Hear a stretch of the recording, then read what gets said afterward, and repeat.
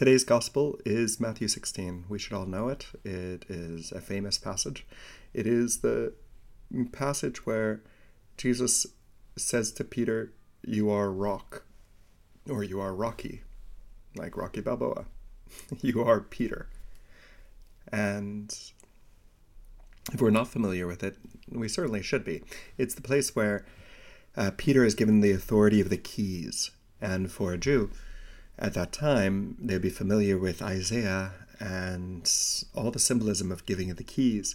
The giving of the keys is really asking of him to be his right hand, his second, his chancellor, if you like. The king gave the keys to the one who had authority in his stead. So when the king left, the one who had the keys was the one that worked in the place of the king. And so there's this famous passage.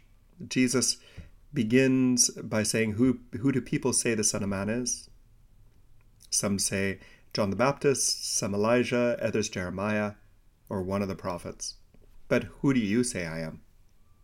You are the Christ, the Son of the living God. And then because Peter makes that statement of faith, Jesus responds, "Simon, son of Jonah, you are a happy man. Because it was not flesh and blood that revealed this to you, but my Father in heaven. So I now say to you, you are Peter, and on this rock I will build my church." I wanted to bring out one particular theme in this. And that particular theme is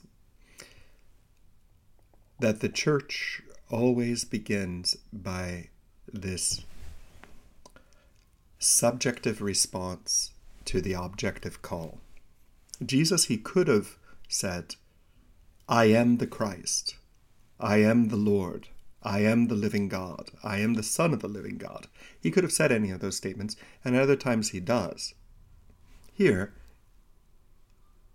he actually asks a question, and he evokes it out of Peter.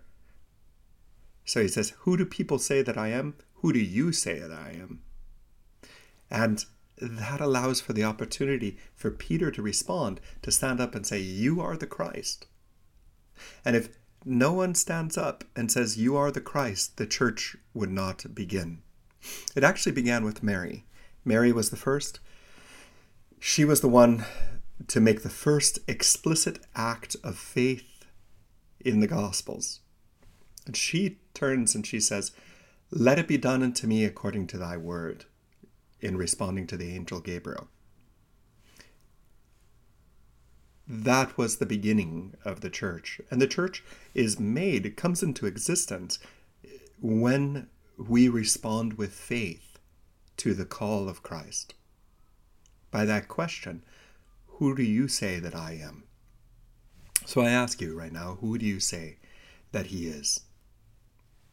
Where is your faith?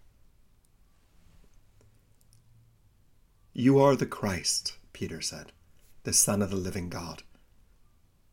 And those words are so important. And with that comes the core, the heart, the rock of the church. Now it's the rock in the person of Peter, but it's also this rock of faith. And that is where the church comes into existence. And, this call that each one of us has, it comes in our fragilities. Peter is certainly far from perfect. That much we know if we read the Gospels.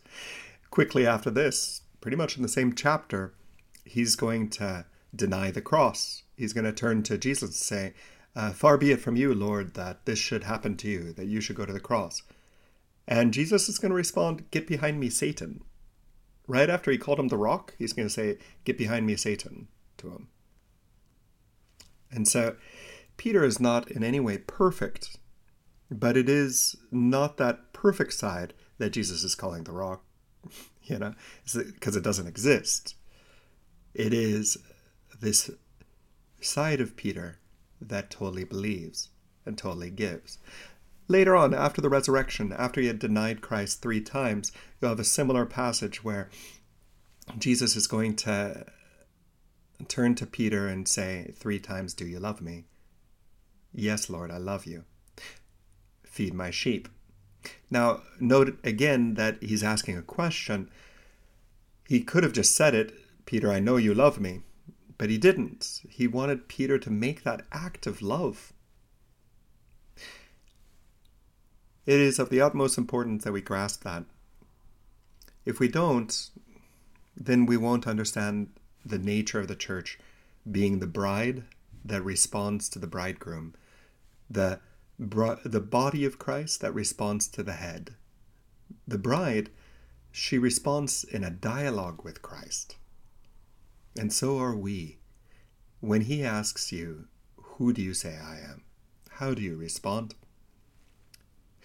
Going a step further, too, I want to see how this applies today. And this is indicating definitely where we should go. I look around at our society today, and it's almost like we are pariah. We can't make any signs of the cross in public anymore. We can't even, when we're at McDonald's, show an exterior sign of what we believe. We make the sign of the cross and say grace before every meal. And yet, we can't do it out in public. It's like we're shamed if we do it out in public. And there's something horrible about that. Absolutely evil about that. That we can't wear a cross if we work in a bank. That we can't have any exterior sign. And it's absolutely absurd. We can't show what we live inside. Or you take another thing that's happening today.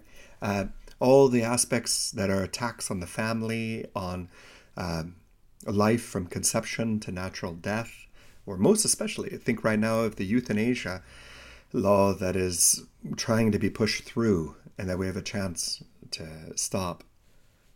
It is absolutely evil and direct attacks.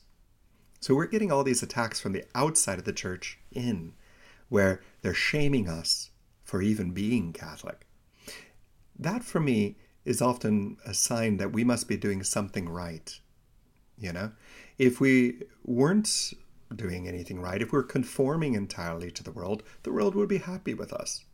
But the world is upset with us, looking for all of our faults, trying to pick us apart.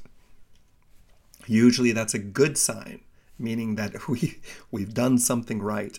There's something that makes them want to pick us apart. So praise God for that. At least we're doing something right. If you look at the inside of the church, you find that the devil is trying to divide us between right and left, between these statements that happen by this person and those statements that happen by another. And we lose sight of this fundamental aspect, whether it be because of the attacks from the outside or the attacks from the inside, that the church will cease to exist if no one cries out, "You are the Christ, the Son of the living God." That is where the church comes into existence. And perhaps with all these attacks today, the church will be stripped of anything else. But when it gets down to its core, this is one thing I will not flinch on.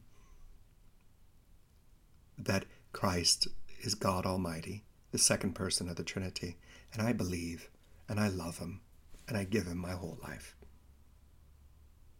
And so I invite you to come with me on this journey as church, and to give our lives to him, to believe, to hope, and to love.